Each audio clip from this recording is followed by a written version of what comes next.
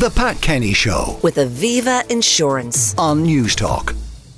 We are all consumers. We all buy and use stuff, but often we've no idea how that stuff is made or where it comes from.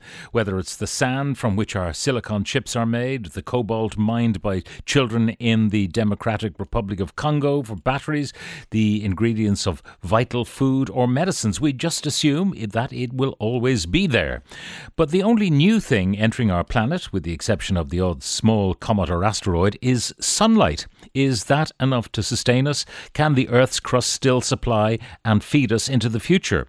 Material World is a new book by Sky broadcaster Ed Conway, who took a trip around the world discovering the origins of the materials which are essential to products in our everyday lives. And Ed Conway joins me now. Ed, good morning. Hi, how are you?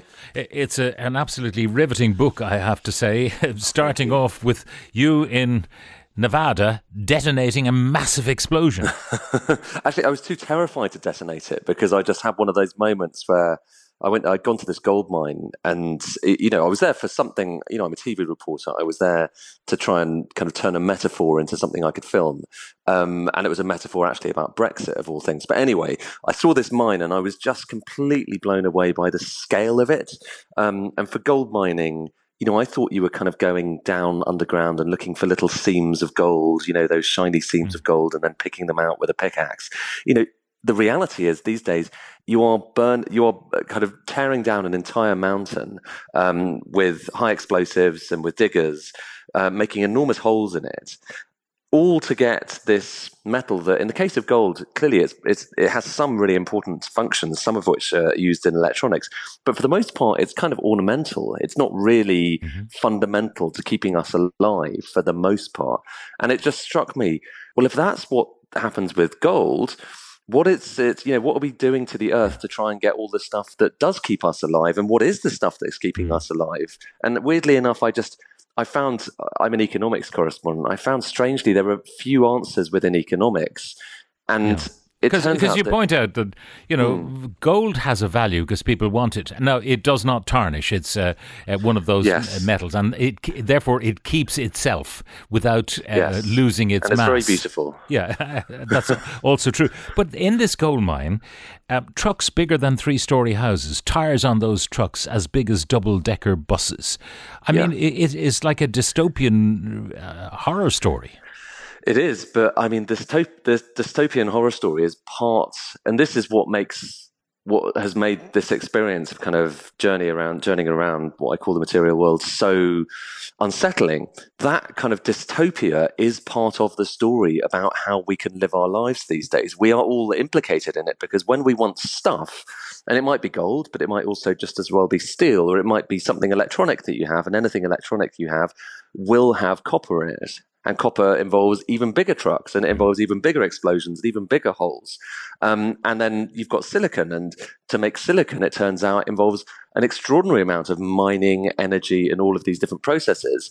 But because we're developed economies, we mostly think about the end product rather than thinking about how it's made. And because we're mostly outsourcing a lot of that production, mining, to places on the other side of the world, I just don't think we think as much as we used to about it. And I think that's got two implications. I mean, the first is that we're not as conscious of the damage that we're doing, I think. We're in theory we are. We definitely look at carbon emissions, but do we look at the scale of our footprint in these mines? I don't think we do. And partly, actually, that's partly because there's not even enough data on it. We're not really collecting data on how much of a dent we're making. But the second thing, and I think this is equally profound, is because we don't make as much of this stuff and mine much of this stuff in our countries at least, and it all happens out of sight, and very few people are working in that world anyway, we're not as acquainted with the wonder and the magic of what it takes to turn something simple into something amazing. And it's an extraordinary story, and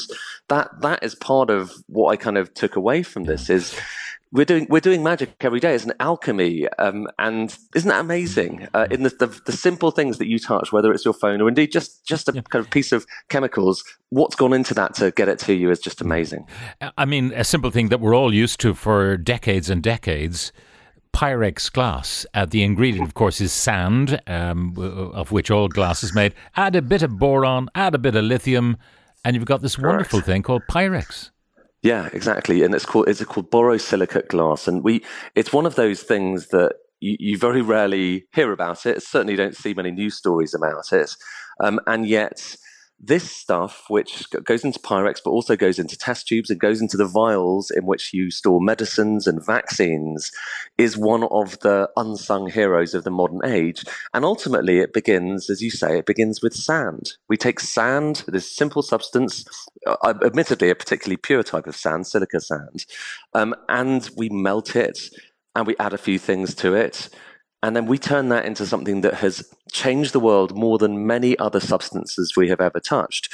And as I say, there are many of these kind of unsung heroes of the modern age. I mean, salt, no one thinks of salt as being anything other than a condiment these days. But actually, without salt, we don't have most of the chemicals which, again, keep us alive and keep us healthy. And there's this wonderful kind of, we are still tracing the old salt routes that our ancestors used to walk, because today, salt remains the kind of bedrock of the pharmaceutical industry, keeping us alive in much the same way that it did for the Romans when they, used it and called there was the Roman god of health, which was named after salt. Still the same today. Now, we're not likely to run out of salt. It's in the seas, and therefore we could extract it from the seas, maybe at great energy cost, but it could be done. And certainly in parts of the world where it's very warm, they just use sunlight to evaporate water and therefore collect the salt. But you're wondering about other things that we've been mining and digging out of the earth, whether it's oil or gas or iron or copper or zinc. And we've had a recent zinc crisis here when a mine was closed down temporarily, they say. Yeah, are we likely to run out of any of these commodities?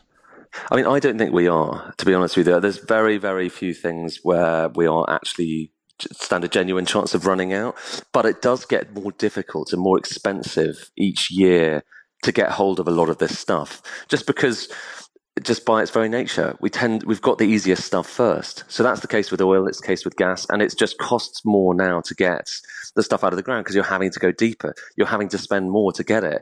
The size of the holes that we're getting copper out of, for instance, and I went to a few of them, is extraordinary. They are like canyons. They are the biggest. They are literally the biggest man-made holes in the world. And just pragmatically, it takes a lot of time to send a truck down to the bottom to pick up the ore that you're trying to get at the bottom. So it's getting more expensive. And I heard about the zinc mine closure in Ireland, and it's what's striking about this industry really. And this is something that we've experienced obviously in the UK over a long period too, is that it can be brutal when the price of a commodity goes down and when suddenly it looks like you don't need as much of it, and you never know because it's a roller coaster. These things go up and down quite a lot. Then mines can close because people just look at the price. They just look at the price and they look that they can get it from cheaper from overseas.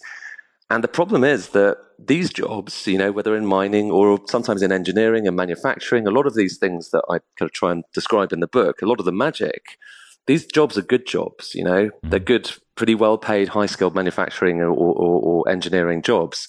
And when they go, you have communities that are left behind. And there are large swathes of the UK and Europe which have suffered that because we have shifted so much of our production, so much of our resource exploitation overseas, partly because it's cheaper, partly because we don't like to think about the dirty stuff happening, close to home. But that dirty stuff. I mean, it's reality. It comes to the surface occasionally in the UK, for example. The idea of fracking has brought that process close to home, and many people object to it.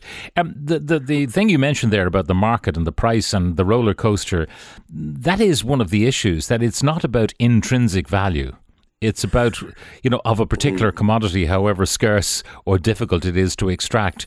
It's about what the market is prepared to pay for it. It is, and that is the reality of life. And there's a kind of paradox here, which is that some of this stuff that we are getting out of the ground, and let's not forget, basically everything that you touch on a daily basis, if it's not grown like mostly wood, then it is mined. We mine everything. Everything that we're touching comes out of the ground. It starts there, and so, but as it gets kind of cheaper, which it is over time for them, because we are getting better at getting out of the ground. And that is actually one of the unexpected great productivity stories of the last kind of 50 years or so. We have got so much better at getting this stuff out of the ground because, like you say, those trucks have got enormous, and then we can lug even more rocks up, as much as that might kind of make some of us feel quite queasy, including myself. But as we've got better, it's got cheaper. That hasn't stopped the stuff itself getting any less, more important. It is still really important. Copper is still incredibly important to our lives. So too is zinc, for that matter. So too is steel. Without steel, we don't have the world around us. We can't make anything.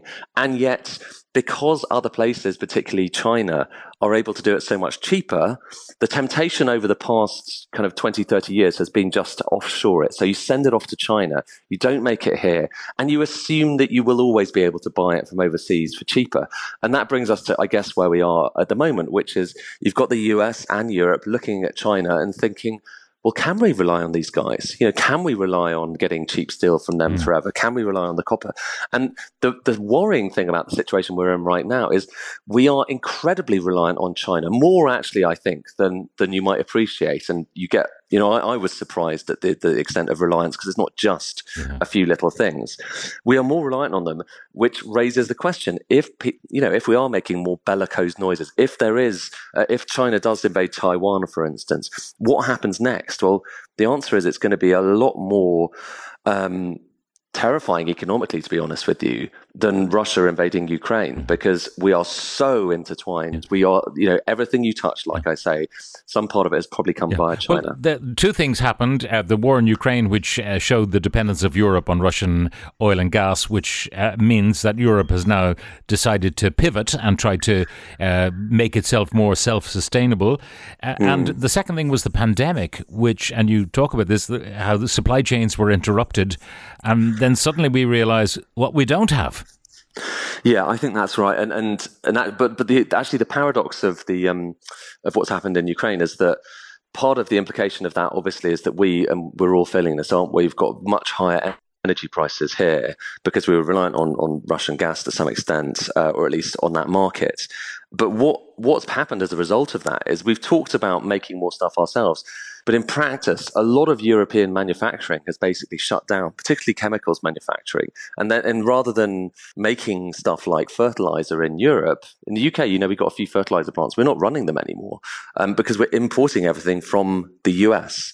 So again, the question of whether you're making something domestically kind of depends quite a lot on how expensive it is. So much of this kind of journey that I went on, it was supposed to, the whole book project was supposed to really just mostly be about the materials. But as it went on, I realized, hang on, it's actually so much of this is about energy. It's about energy because we use so much energy, whether it's fossil fuel energy or something else. Mostly, frankly, it is fossil fuels. We're still far more reliant on fossil fuels, whether it's coal or oil and gas. Even us in our developed kind of clean world, we are still indirectly so reliant on this stuff just to turn simple substances into products we use, whether it's a semiconductor, and yes, that silicon chip in your phone, it was partly made thanks to coal along the way, or indeed, the obvious stuff like the energy that when you kind of turn things on. And like you say, the pandemic was another one of those wake-up calls, because of the kind of the roller coaster nature of it, the economy shutting down and then starting again, suddenly you just couldn't get enough semiconductors. You couldn't get enough, for instance, of those borosilicate vials I was talking about. Things, starting up this material world and getting stuff to us turns out to be quite a tricky thing to do. But the amazing thing is it happens. It happens behind the scenes. And because it's not happening in our countries a lot of the time, Ireland has kind of quite a lot of tech manufacturing. So it's a slightly different story. But because a lot of the kind of stuff further down the supply chain, the actual making of things, the turning of sand into silicon, the turning of kind of, steel into products, because of that, a lot of that happens offshore. We're just not quite aware of the realities of what it takes to make stuff, both, as I say, the magic, but also the compromises as well. Ed, it's a brilliant book. It obviously covers cobalt being mined by children in DRC, lithium production in South America, which is extraordinary in its scope and scale. But we will leave it there and advise our listeners to buy the book. It's just released. It's published by Random House. It's available in hardback, softback, and ebook, and also audio download, priced at just under €20 here. Ed Conway, thank you very much for joining us on the programme. The Pat Kenny Show with Aviva Insurance on News Talk.